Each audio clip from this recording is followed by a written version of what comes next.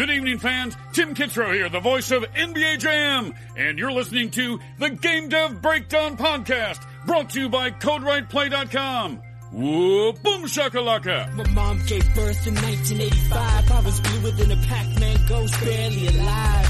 In the Cold War, my only blanket was Tetris. I played Rampart with Reagan, rampaged the world for breakfast. The laundromat was my sanctuary, the arcade was my church. I thought I was Rastan, so for evil I was Okay, so I'm Martin Mailadet.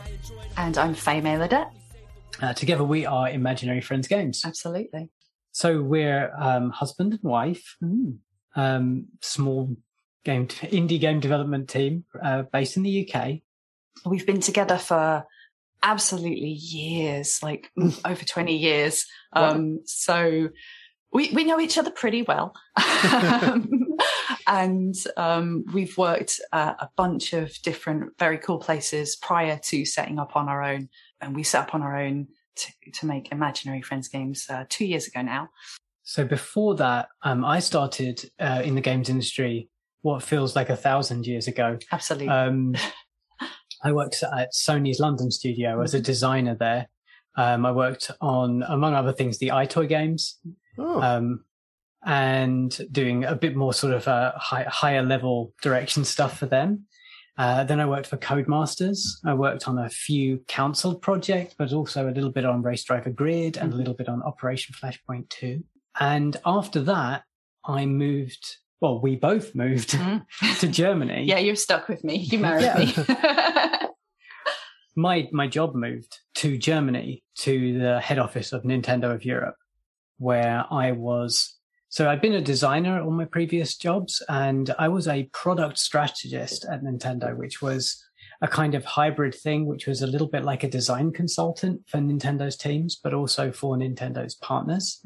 But also a more kind of long-term planning and sort of overall company strategy role.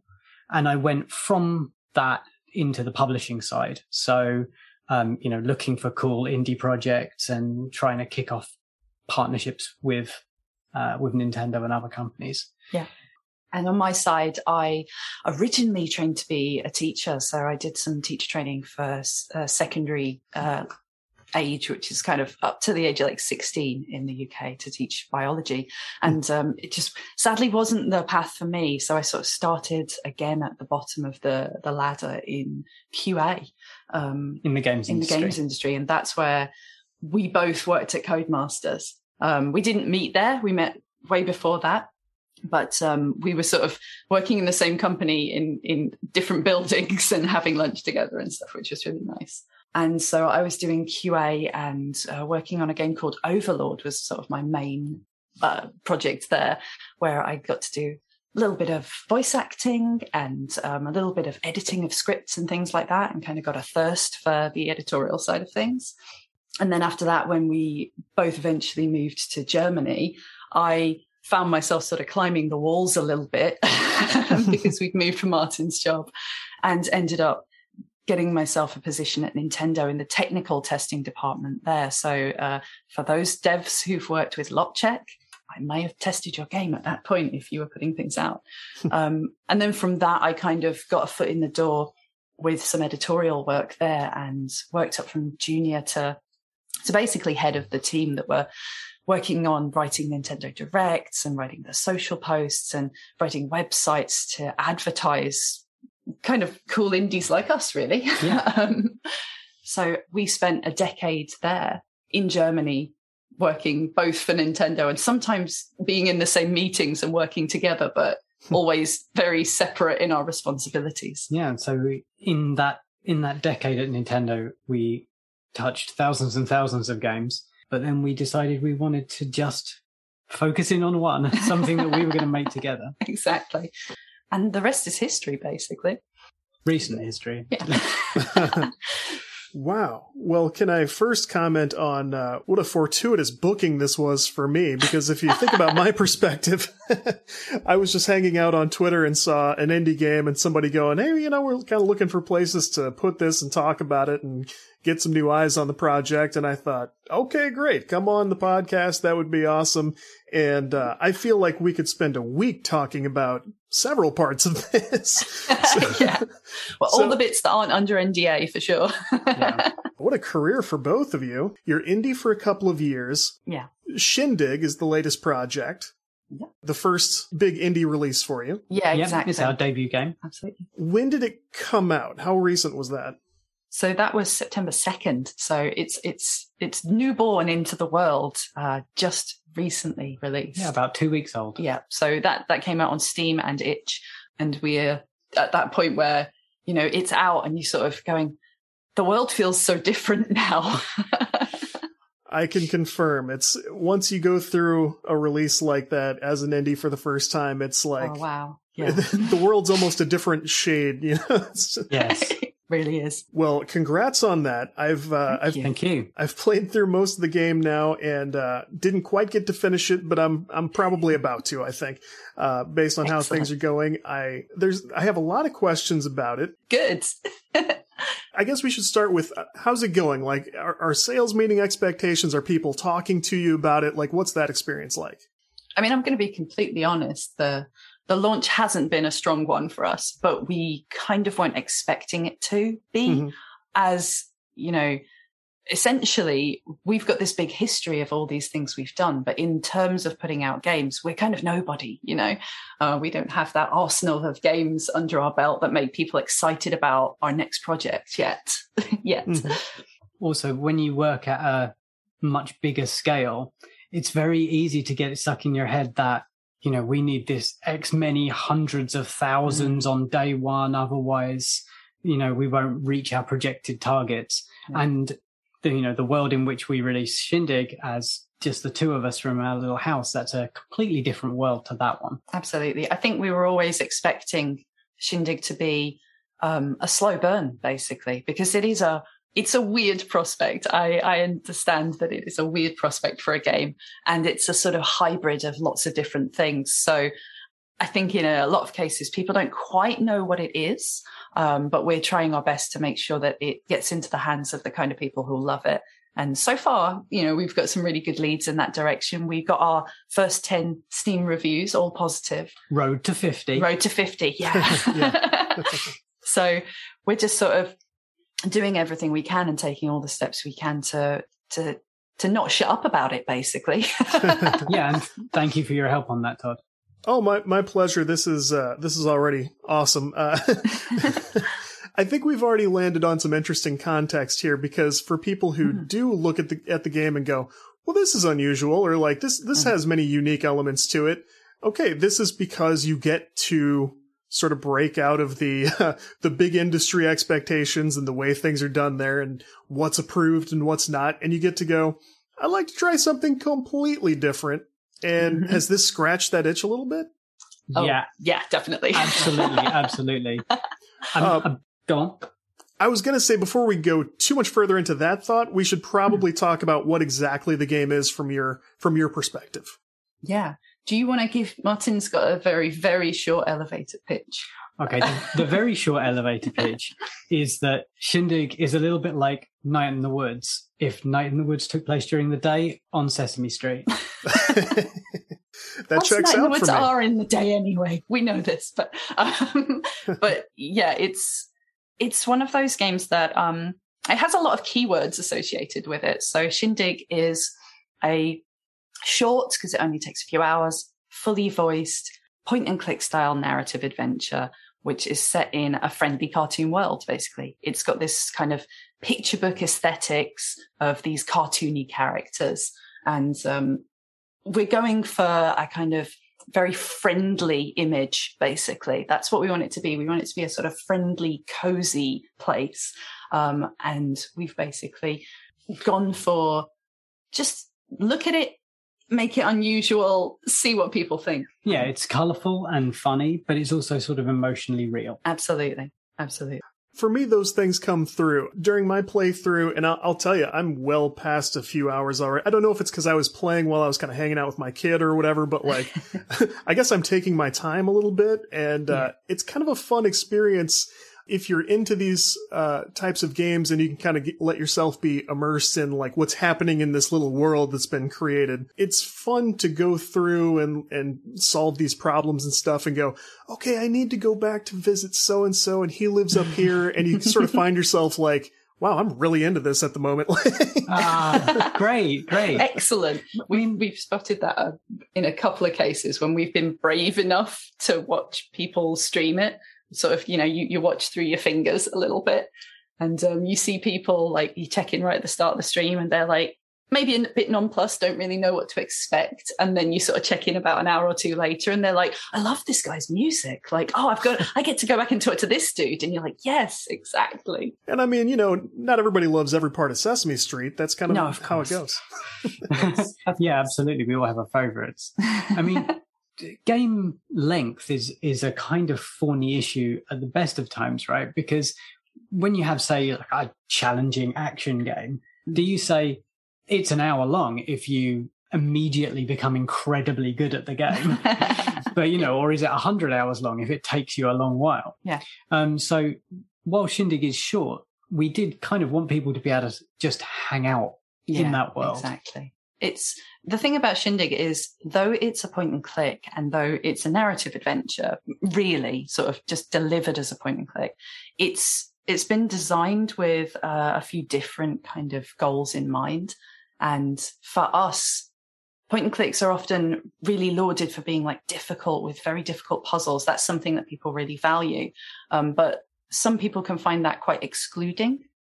And a lot of the design of Shindig has been created to try to include as many people as possible and to make it feel welcoming. So for us, though it is a point and click and there are puzzles, it's more just like a mooching sim. It's like a nice place to hang out, Yeah.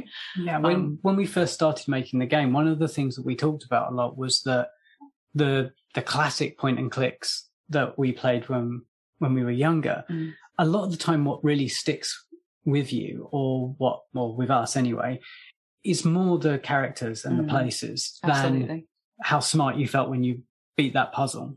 Mm-hmm.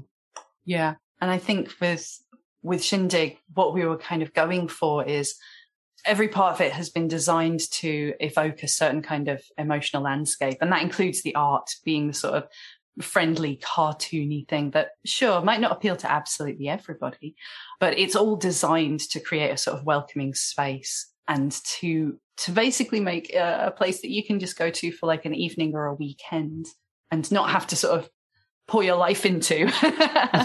Something a little lighter. And speaking of the animations and such, this is a more technical question than I would normally ask, but it's something that was just kind of like nagging at me. Did a lot of this use Unity's skeletal animation?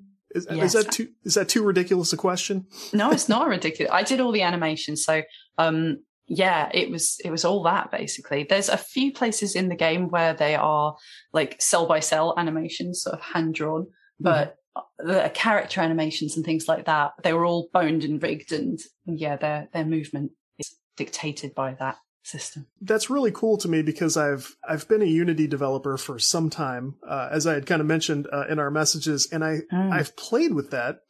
I didn't feel like I was very good at it. I couldn't seem to get the hang of it. But me, the man.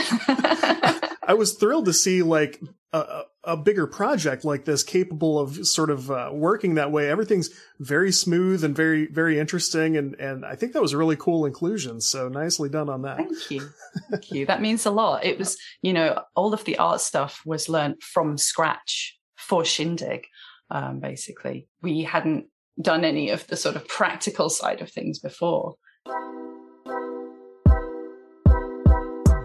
This episode is brought to you in part by Mudstack. Mudstack is the only asset management and collaboration platform custom built for game studios and digital artists. If you're an artist or your team works with artists, you might need more than the old school source control that only handles code and config files. You need a solution built for you. Mudstack is a digital asset management, version control, and review platform custom built for artists and game studios. Handle all your game assets from concept to completion, Group and tag your assets, do easy visual comparisons, approve work, switch between iterations, and more. Soon you'll be able to customize pipelines and take advantage of simple plugin integration with Unity and Unreal. These guys understand game development and they want to help you stay focused on what matters. Level up your game art and your art game with Mudstack. Get started for free in just a few minutes at mudstack.com. Big thanks for sponsoring the show.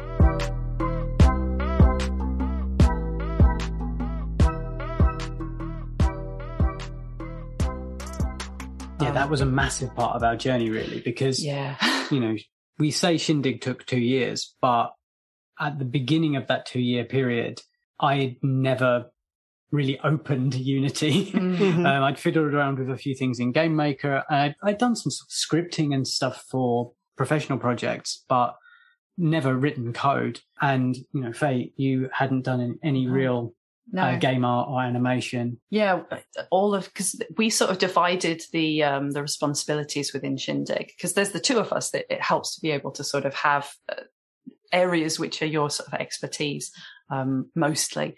And so I did for Shindig the art, the animation, the sound effects, most of the voiceovers, and basically all the sound design stuff, including the composing of the music. And Martin gets one label, which is you are the implementation guy. But that's huge. That's absolutely everything under the hood in Unity, which, I've sort of dabbled in, obviously, with the animation side of things. But really, I get chills when I look in there. I'm like, don't open the trapdoor. I don't want to see what's in there. And it's really cool for me as well, because when I started in the games industry, it was a time when designers were very much like... the main program I use is Microsoft Word. And being able to move into that actually sort of bricks and mortar assembling a game was really, really cool for me. Yeah. We designed and wrote the game together. Yeah. That's the both of us. Mm. And Faye was the game director for this one, which we think we're probably going to maybe alternate or, as the projects dictate, one of us will take the role of game director. But it was like really freeing for me to be able to get down in the weeds of Unity and how the game's working and not have to worry about, because we are both very, very specific with everything. And, we all have our foibles, and both of us will always have an opinion on that should be slightly up, or perhaps that's not quite the right color of green. And when I'm trying to get everything going, just being like, okay, no, I'm going to sort of outsource that to Faye. Yeah, being able for you to sort of sketch out roughly a scene as we've discussed it, and then to tweak the values later when we look at it and I kind of go, I was imagining it like this, I think was really good for our process for sure. And it also helped to solve some bugs because I don't, I'm not elbow deep in Unity at all times. I think it really helped when Martin was coming across some tricky bugs to talk me through it, because I don't know how it all works in there. I have a pretty good idea, but I would ask questions like, could you just do it this way? Like instead? A completely different way? If it doesn't work that way, why not do it? Why am I doing it like this? Can Unity do it this way? Kind of thing. Yeah. So splitting up the division of labor like that was really useful. But it meant that, we were each learning from scratch in these completely different areas and watching lots of YouTube videos. God bless YouTube. God bless YouTube. Yeah, pour one out for YouTube wherever you are, programmers. Absolutely. Yeah. That's where I learned how to do all of the Unity animation stuff, just watching tutorials over and over again and copying them with our character art in there and then going, how did he get that bit to work? Right. Doing it over and over again, basically. I think that's a large part of the Unity toolkit. And one reason I consider this an impressive project is almost every Unity project is a pretty impressive project these days. And the reason I say that is Unity's in discussion a lot these days, particularly on social, where some of the Unity team, has discussions and puts threads out and stuff. And I try to share those because I've tried to follow this because I started in Unity a long time ago. A lot of people I know who do Unity projects started a long time ago. And a lot of us don't feel like the old school Unity users have much of a leg up on anybody else anymore because of how fast Unity changes. It really does. Even in 2 years, I'm sure you've seen plenty of that. And Yep. So that's why I say any Unity project, it's like, good for you. You got in, you navigated the changes, you kept up with the updates, you figured out how it works right now, and you were able to put something together. So yeah. Right? I mean, honestly, I genuinely feel like anybody who releases a game full stop, it's kind of a monumental task. It's like, pat yourself on the back. You've done something amazing. And I think that is even more so the case now with constant updates to engines and bug fixes and different chunks of these programs working in different ways, over the months that you're working on them. It's a huge undertaking. So shout out to indie developers everywhere. Well done you. Yeah, I forget who said every video game is a miracle, but I agree with that. It certainly feels Absolutely. like it, definitely. Something else that's in discussion right now is the element of game size itself. So smaller play experiences, shorter games like this one. I would consider this one medium because we're starting to see games that are like, you can play this in 2 hours. And it raises questions about like, should they change the refund time? Are people going to abuse that? People are sort of calling out for shorter projects that they can play it in a day or a weekend. And things that won't cause you to drive yourself up a wall with, self-imposed crunch and things that you can't do during nights and weekends and stuff. So, I mean, as somebody with a smaller project, do you feel there's a good space for you in the game market right now? That kind of discussion was pretty much at the heart of Shindig, really, and the concept of Shindig.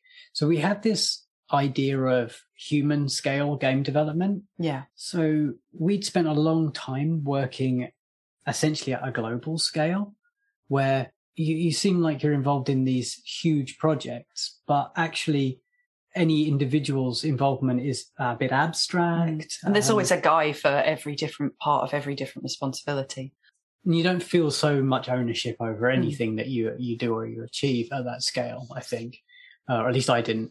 And the idea of making Shindig and sort of respecting what can the two of us make. We want to make it all ourselves. We want to make it without a publisher.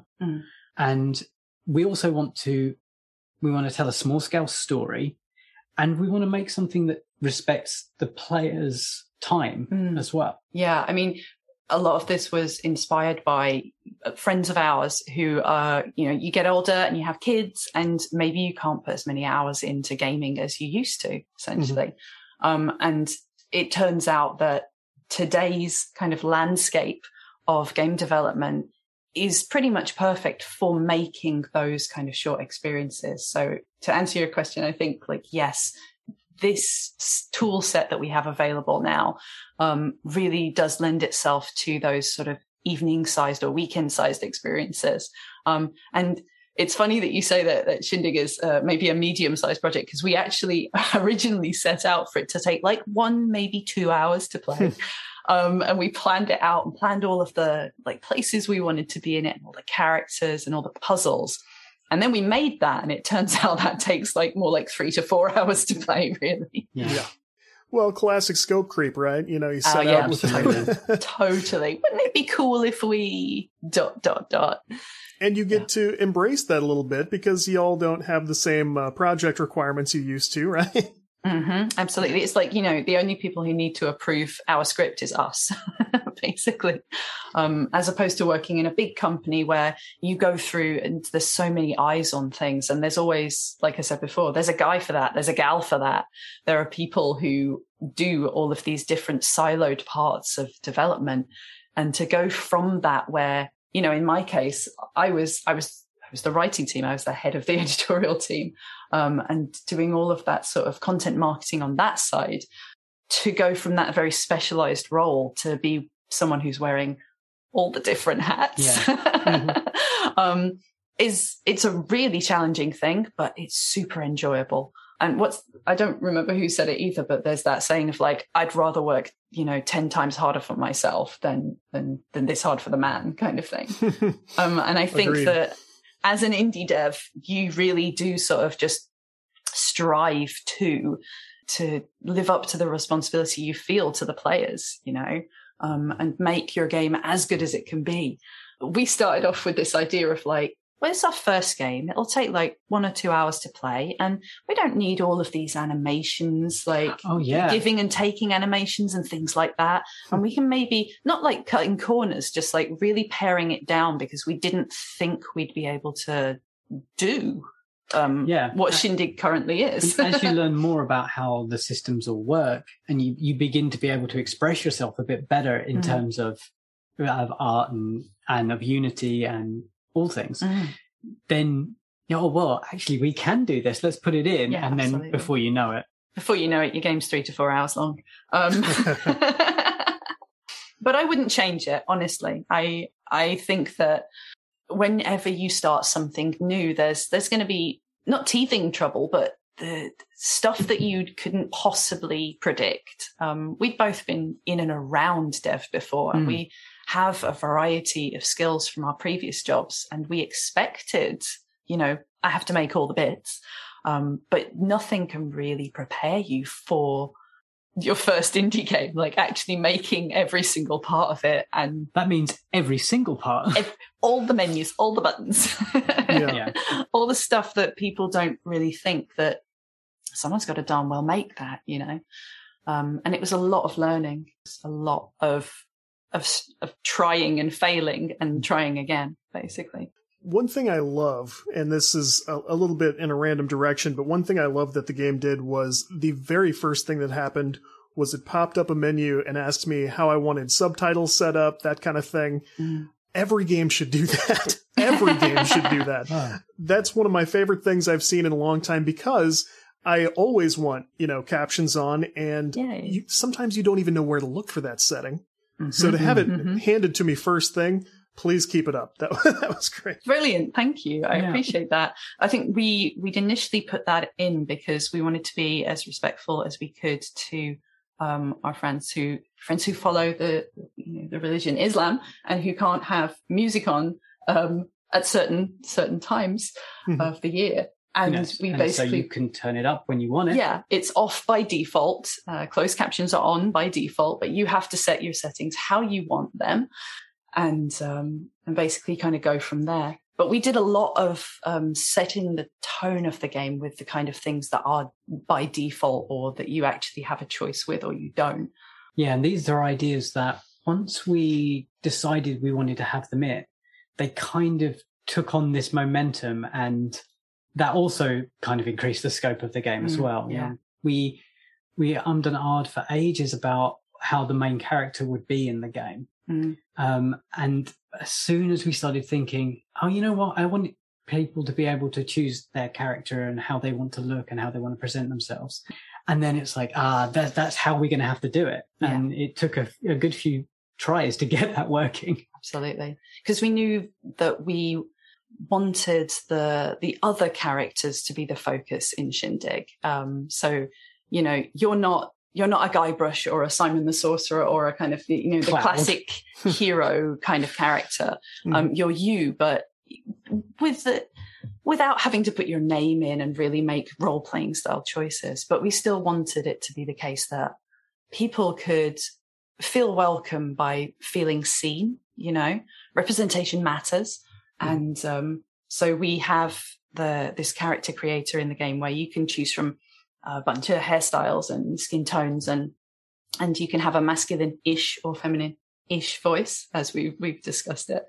And in all of those, the default is dark skin, long black hair, and my voice. So, we give people the option of, this is what it's set to right now, but you can set it to whatever you want, basically. And I had no problem making a character that I thought, like, this is somewhat similar to, me, and I can sort of put myself mentally in the game. And it seemed like there was a wide variety. without doing too much. Like, it seemed like a simple system, but I could tell you could make a wide variety of characters. And it seemed like, in terms of animation, that was maybe another triumph of that skeletal animation system, because you didn't have to go back in and do a ton of frame by frame stuff with every possible combination, that kind of thing. Hopefully that maybe made that easier. I can't really tell. Yeah. Eventually. Under the hood, all of the different hairstyles are actually animations that are just playing that one frame of this is what your hair is like. Yeah. So that's true. It's kind of we tried a couple of different ways to get it working, because I don't think we're the first people to put a character creator in at a point and click. We might be. I don't know of another point and click adventure that you don't see a lot. I don't think. I don't think there's. I can't think of one off the top of my head, honestly. But realistically, the point isn't being the first; it's just it being in there, and we just couldn't work out how to do it at first at all. Yeah. It took us quite some time. Enjoy basketball, soccer, and all your favorite sports like never before at BetMGM. Sign up using bonus code CAPITAL, and your first wager is risk-free up to $1,000. Plus, when you register with BetMGM, you'll get instant access to a variety of parlay selection features, live betting options, player props, and daily boosted odds specials. Download the BetMGM app today or go to BetMGM.com and enter bonus code CAPITAL and place your first wager risk-free up to $1,000. Now you're winning with the king of sportsbooks. Visit BetMGM.com for terms and conditions. 21 years of age or older to wager. Washington, D.C. only. New customer offer. All promotions are subject to qualification and eligibility requirements. Rewards issued as non-withdrawable free bets or site credit. Free bets expire 7 days from issuance. Please gamble responsibly. Gambling problem? Call 1-800-522-4700. Enjoy basketball, soccer, and all your favorite sports like never before at BetMGM. Sign up using bonus code CAPITAL, and your first wager is risk-free up to $1,000. Plus, when you register with BetMGM, you'll get instant access to a variety of parlay selection features, live betting options, player props, and daily boosted odds specials. Download the BetMGM app today or go to BetMGM.com and enter bonus code CAPITAL and place your first wager risk-free up to $1,000. Now you're winning with the king of sportsbooks. Visit BetMGM.com for terms and conditions. 21 years of age or older to wager. Washington, D.C. only. New customer offer. All promotions are subject to qualification and eligibility requirements. Rewards issued as non-withdrawable free bets or site credit. Free bets expire 7 days from issuance. Please gamble responsibly. Gambling problem? Call 1-800-522-4700. Much like the closed captions that we put in for our hard of hearing players as well, that took a long time and created weeks and weeks of bugs. And I'm sure it won't make much difference to a lot of people, but it was just important to us to give people those options, that have that options menu appear right at first that lets you turn up and down your music, have that ability to choose what you look like, and have the ability to just sort of cater for people a little bit more as best we could. And, that kind of accessibility and choice is obviously, I think we're at a point where most people are aware of the need and most people would like to be doing it. We're still not seeing as much of it as we could and as we would like to, but it definitely is a very worthwhile goal. You mentioned an interesting point with religiously adherent players who need certain settings. This just came up on Twitter. I was talking to somebody who was mentioning issues with copyright in music, and I brought up streamer mode, which is another thing that is nice sometimes. If you need to activate something because you have maybe big licensed music that could get a Twitch streamer in trouble. Yeah, of course. Yeah, there are interesting things coming up, and it's definitely something for people to be aware of, and people need to kind of get in that mindset of like, you're not done when the content's in, you're done when the player can play it without running into issues, Absolutely. Yeah, absolutely. I think that's an interesting one, the streamer mode, because for such a long time, having licensed music in a game was a sort of prestige item, wasn't it? Was. Yeah, absolutely. And so I think from taking that really big picture view, you'd be like, just get as many tracks in from whomever we can. But you don't realize that for a large portion of your audience who are going to be doing a lot of your marketing for you in 2021, that's inconvenient for them. Well, I just love hearing our music in the game on streams and hearing people like bopping along to it. That's kind of the side that we have on it, basically. And what was the process for Shindig's music? Oh, that's a cave to go into. With the exception of one track, they were all written. Yeah, I wrote them by you. Yeah, by Faye. So to kind of sum up, because it took a long, long time to do the work, which is why I sort of sounded a bit trepidatious there. Basically, I'm not classically trained. I'm not like a musician properly. I can't read music or anything. But I've always wanted to do something musical. I can sing pretty well. And a few years ago, I took up the ukulele. I just sort of started teaching myself that. And yeah, I have like a little YouTube channel where I do like little covers and put songs up that I've written and stuff. Cool. So I've got good enough, and that's sort of a thing that I'm doing called my Imperfection Project, just to try and be putting something out there.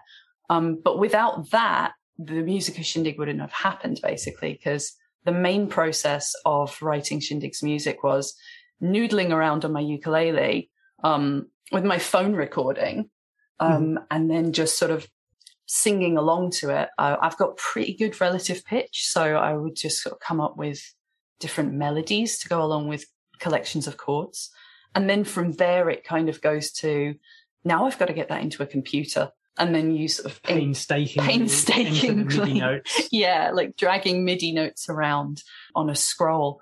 And eventually you get in the notes of the chords that you are playing that you've just worked out, drag them around until it sounds about right. And then you putting in on top of that counter melodies and bass lines and stuff, which, like I said, I'm not a proper composer. I was sort of making it up as I went along. But the MIDI stuff that's available these days for free and, license free, as it were, is really fantastic stuff. So shout out to Spitfire Labs, who makes some top-notch samples that you can just use in your games. So yeah, it's a process of long drawn out trying and failing and getting the notes to match up where you can, basically. Well, you certainly seem more comfortable now, I would guess, because, I mean, the game starts with a pretty elaborate musical number. You must feel better than you did when you started, right? Oh, yeah. I mean, don't get me wrong. I'm just, I'm not used to considering myself to be a composer. I think that's the thing. I think there's always an amount of imposter syndrome in like being an indie dev, I think. We talk a lot just at the moment about how it still feels a little strange to say, oh, hi, my name is Martin, I'm a game developer. Yeah, absolutely. And you will say, oh, I'm not an artist, I'm not a real musician. It's, well, there's an entire video game that you drew. It's just taking a while to get used to. But for me, it's more the fact that it's just like, it was a lot of painstaking, very, very slow work, and just doing it over and over again until it was in the kind of shape that I wanted it to be. Same with the art, really. I don't have any training in that kind of stuff. So for Shindig, part of what took a while at the beginning was finding the art style of the game, really. Finding the kind of, the way that I draw. Because that was finding your art style. Yeah. Yeah. I think that's right, because when I did my first indie game, it was like, I can draw one thing. Okay, fine. When I draw a second thing, I'm supposed to have a style established. And it took me a long time to get comfortable with, like, all these things I've made together on screen don't look like I found them on 6 different websites, even though I made them all. And they don't look like they belong in a setting. That is a real factor, I think. And to a certain degree, I think music follows that also. Yeah. And making things sort of agree and hopefully coming up with a bit of a theme. I think those are all things you landed on fairly well here. Thank you very much. Appreciate that. Nicely done. Thank you. I've always, when it's been my role to advise people on how they should approach these things, I think it's more important for everything to seem intentional. Like the actual fidelity of it doesn't matter so much. As long as this is the style of the piece. Yeah. And it all works together. Yeah. Because at first when I was, drawing away, kind of going we're making a point and click game, it'll be expected that it's, really beautiful, basically, because they often are. It'll be expected that it would be more photorealistic, or that it would be pixel art. Pixel art, yeah. Mostly pixel art, people sort of expect. And then to sort of find ourselves going, well, ours is going to be more cartoony, basically, because A, that's kind of what I naturally gravitate towards, to cartoon or photographs. And B, it just seems more emotionally honest for this kind of game, basically, to set that emotional landscape of, it's a safe space, There's no bait and switch. Mm-hmm. This isn't one of those games that appears cute and welcoming, but actually it's a horror game. Yeah, exactly. There's no actual character death kind of thing. And so a big part of the work of that is finding the art style that you can do. And like you said, that is cohesive and works together, not just in isolation of like, I've drawn one thing nicely here and another thing nicely here, but they don't look right. And once you find that theme, if you decide you don't like something about that theme, that's also a big problem. So it's kind of an ongoing concern, I find. Absolutely. Especially as a non-artist also, like I definitely don't consider myself primarily an artist. I can barely call myself an artist in any way. But I do also kind of feel like I like the cartoony kind of vibe a little bit for anything I would do. I would more naturally go to something like a vector art animation program than say just Photoshop and start painting or something like that. I really respect people who can do that, but I find that the simpler stuff that I'm able to do is sort of what I like. So it's kind of nice. It's nice to see somebody run with that in a full game project. That's cool. Without creating that sort of bait and switch like you talked about, you guys did manage to add in some elements of, real life personalities and things that you see in real interactions with friends and stuff, things you might encounter in real life. So I kind of wonder, is there sort of inspiration from real life people, or just, personality and attitudes you wanted to sort of address in the game, things that you just wanted to include? How did it work? So one of the, I guess, more unexpected sources of inspiration for this that we often talk about is BoJack Horseman. Yeah. So there's obviously a lot less substance abuse in Shindig. Other than maybe sugar. There's an argument came up. argument about sugar. But the thing about BoJack is that while the characters are often cartoon animals, they're no less people for being cartoon animals. And that's something we really, really wanted to hit with Shindig. And also, while it's funny and light, the characters all have a little more to them. Yeah. Like they're well-rounded. Yeah, and the thing is, a lot of that inspiration is from ourselves. A lot of it's from friends that we have, talking about, my family just expect me to have kids because I'm this age now, that kind of thing. Like you talk about with your friends, and you see these universal experiences, in the game. Some of the more adult things, as you mentioned, that we're talking about are invisible illness and prejudice and things like that. And a lot of that is from personal experience, but a lot of it is from people we know. And it's just generally universal stuff that goes across humanity, really. And I think Shindig at its core is about humanity, even though the characters are cartoon animals.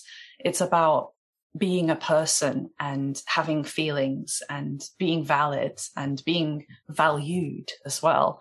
And so for us, it was important to put in those sort of slightly deeper emotional topics, just to sort of move away from the idea that it's all sweetness and light being a person, because it's not.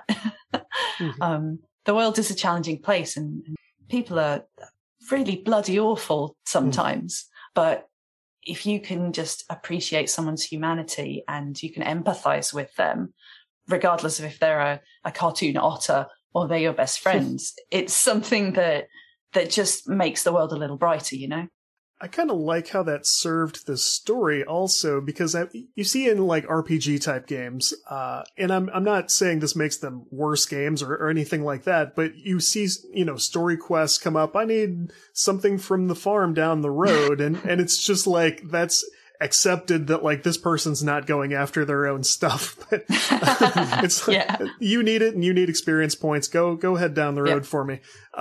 This kind of used it in a useful way, which was like, it's subtle, but it's like, hey, I got this thing I'm dealing with. And sometimes it's personality based, or sometimes it's just activity and responsibility and stuff. It's like, I'm doing the following, or, it's not really in my wheelhouse to do this. Could you help somebody out? I thought that was kind of nice. Yeah. Thank you. Yeah. So we tried really hard in structuring the sort of, I don't know, quest seems a bit, let's call it that, of the game, that we didn't want you to have to save these characters. And we didn't want a situation in which you would be mean to them to progress, because that was something we very strongly wanted to avoid. In a lot of games of pretty much all genres, you kind of have to make people's day worse to proceed sometimes. And we really wanted to just have that not be an option. And we wanted to keep the overall scale of the conflict, let's say, in the game to be relatively small, like sort of neighborhood level, your friendly neighborhood hero, rather than I'm saving the world, I'm saving the galaxy.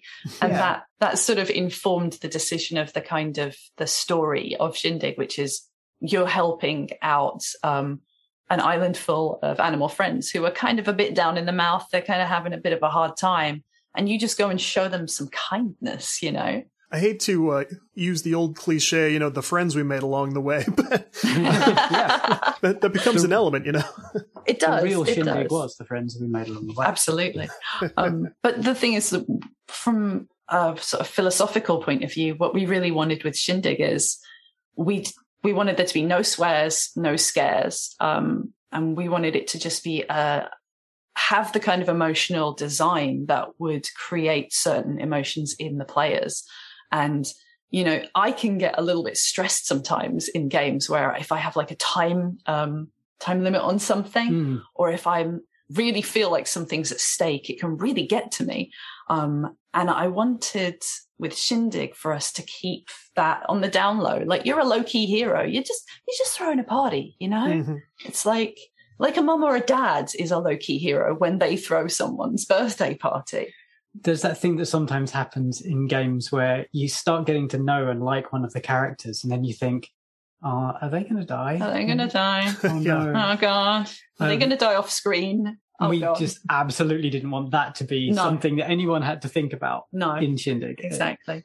Enjoy basketball, soccer, and all your favorite sports like never before at BetMGM. Sign up using bonus code CAPITAL and your first wager is risk-free up to $1,000. Plus, when you register with BetMGM, you'll get instant access to a variety of parlay selection features, live betting options, player props, and daily boosted odds specials. Download the BetMGM app today or go to BetMGM.com and enter bonus code CAPITAL and place your first wager risk-free up to $1,000. Now you're winning with the king of sportsbooks. Visit BetMGM.com for terms and conditions. 21 years of age or older to wager. Washington, D.C. only. New customer offer. All promotions are subject to qualification and eligibility requirements. Rewards issued as non-withdrawable free bets or site credit. Free bets expire 7 days from issuance. Please gamble responsibly. Gambling problem? Call 1-800-522-4700.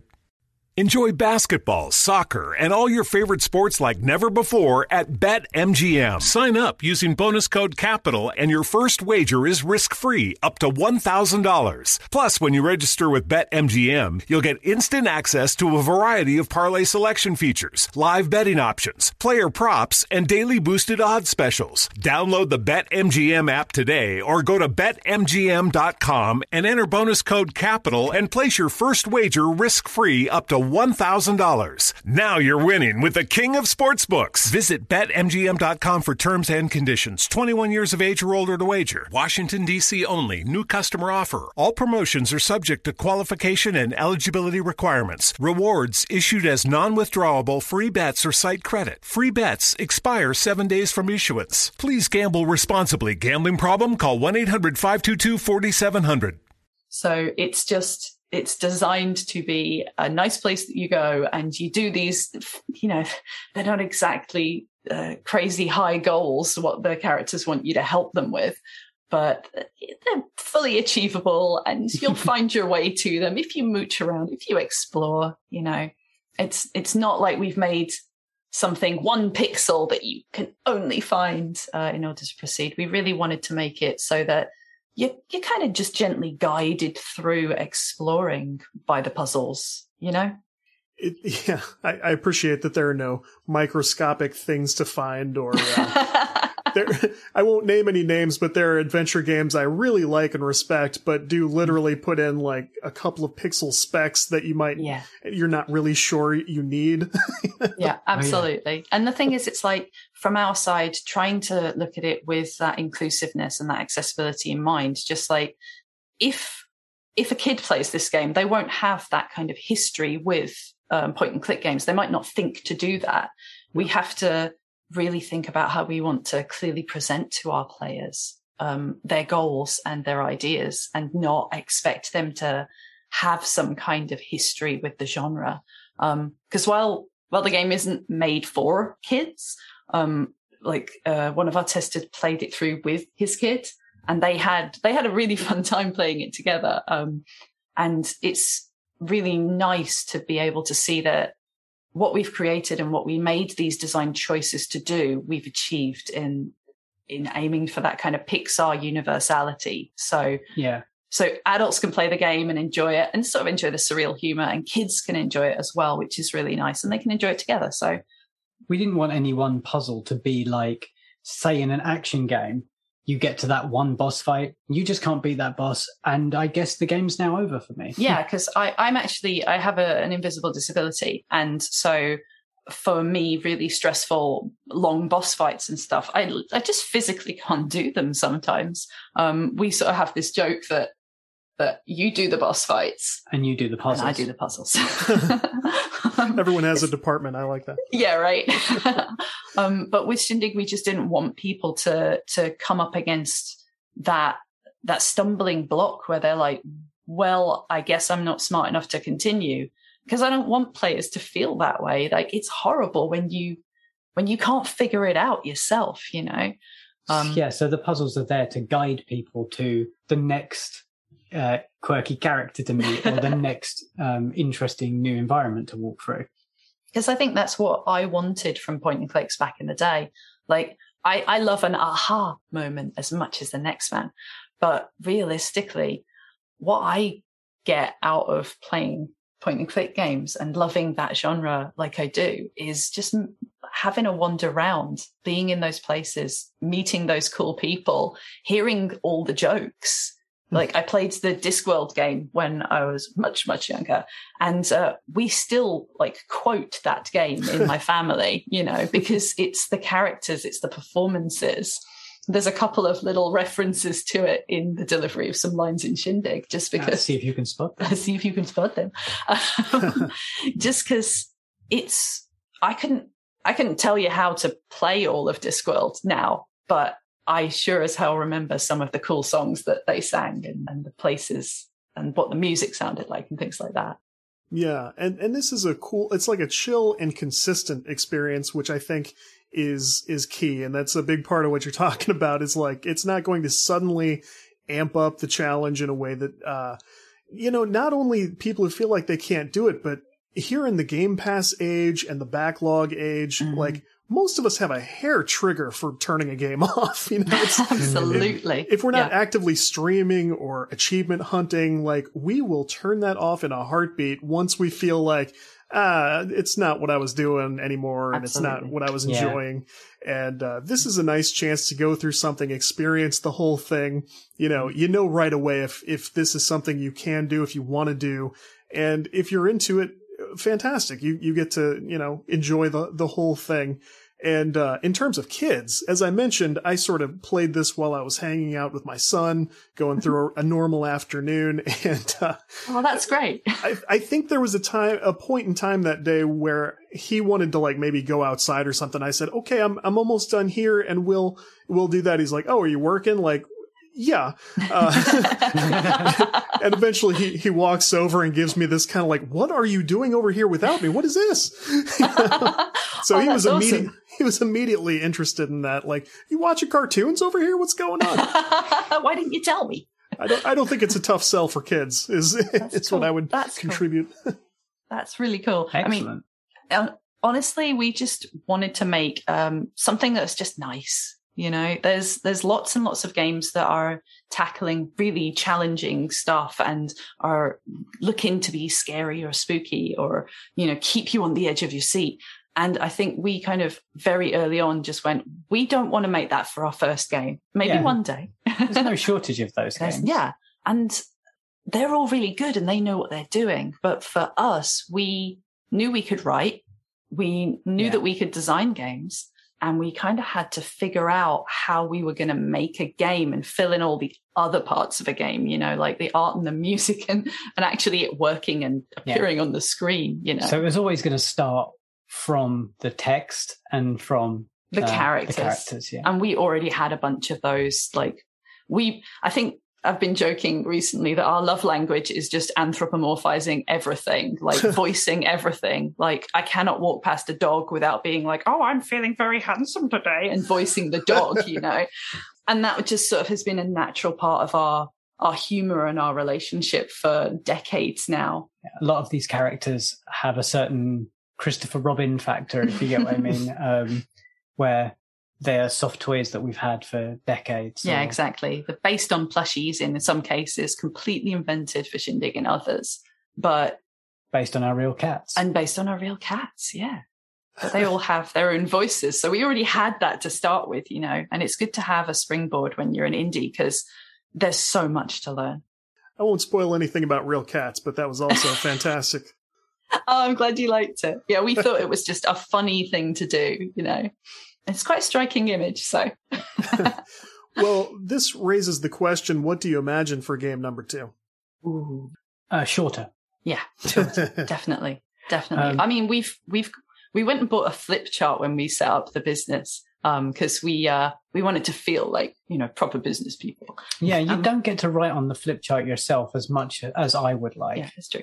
But one of the... Now I do. It's my flip chart. One of the pages of the flip chart just has ideas for games on it. It's just like plastered with concepts and scribbles and things like that. And they're all very sort of lofty concepts and we'll probably need a bit more experience for those. So for the next games, I think we're planning on doing something much shorter to sort of as a bit of a palate cleanse, if nothing else. Mm-hmm. Because while I'd really like to make more Shindig stuff in like the world of Shindig, and we already have some of that designed for perhaps a seasonal Shindig of some kind. I think for now, the next project that I have in mind is something to just sort of test ourselves of how can we make something really small that takes like an hour to play max, make it start to finish in this time. So I'm not going to give away too much on what that is, but it's probably something that we would put up on itch only.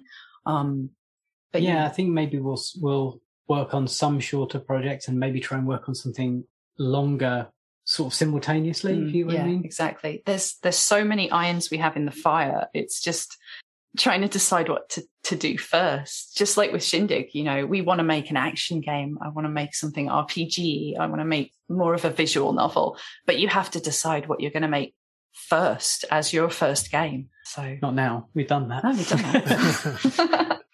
And you're right. We're almost at an hour here, and my meeting notifications just popping up. I messed it up. That's on me. It's all good. It's all good. We all made it. We all got the call. Yeah, it turned out right in the end. But that's so cool. First of all, I love itch. I've put many things on itch, just very small things, documents, things that have all found the people they were intended to find. So I think itch is really good for that. I wish the player base would sort of come over to itch a little bit. Mm-hmm. And sort of, to me, I've talked about this on Twitter, but I think that's that next step in what everybody wants when they say we need smaller games and support for, you know, shorter play experiences and stuff. You pretty much have to do it on itch because it's such a nice experience for the developer don't you think? Yeah, absolutely. It really is. And you know, it does cost money to put something up on Steam. So each having that accessibility for these smaller projects is really you helpful. can definitely play around a bit more on itch, can't you? Yeah. Yeah, it's a real playground for that kind of creativity and that kind of spark for your imagination. God bless itch. I'm a fan. Darn Yes. right. No, it's wonderful. Love it. Well, as we sort of bring things home, let listeners know where they can find you, what you want them to look at, anything you want. Okay. So Imaginary Friends Games is at GamesFriendo on Twitter. And you'll find Shindig on Steam and on itch. And we also have imaginaryfriendsgames.com. So pretty much go to any of those places and you can find any of the other places from them. Yeah, if you like what you've heard today or what you've seen on the internet, please consider playing Shindig. Take a look. Leave a review. It's super cheap. That's true. It's cheaper than a London pint, as Absolutely. we say. Or for our friends across the pond, cheaper than a beer in Disney World. Absolutely. Much cheaper than a beer in Disney World. I was going to say, I don't know what kind of comparison that'll be to most things. But yeah, so we have the game up there, but we also have a bundle with the game and the soundtrack as well, which is just a couple of dollars or a couple of pounds more.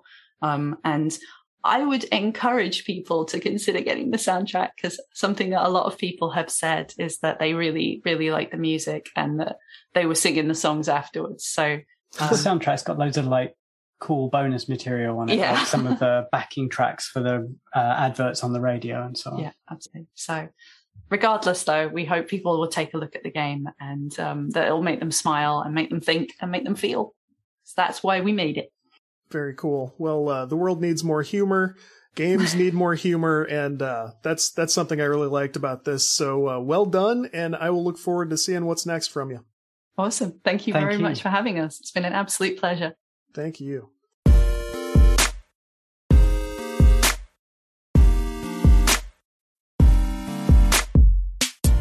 If you enjoy Game Dev Breakdown, hit subscribe so you can catch those future episodes as they happen. You can find show notes at CodeWritePlay.com. My book, Inside Video Game Creation, is available now on Amazon in paperback, hardcover, and ebook formats. We do video shows at YouTube. And if you would like news and articles from around the web each week, you can subscribe to the newsletter available on the newsletter tab at CodeWritePlay.com. We're on Twitter at GameDevPod, at CodeWritePlay, and me at Mechatodzilla with 1D and 2 L's. Reach out about anything at any time. Thanks, everybody. More next week for CodeWritePlay and Game Dev Breakdown. I'm Todd Mitchell. Thanks, and we will talk to you soon.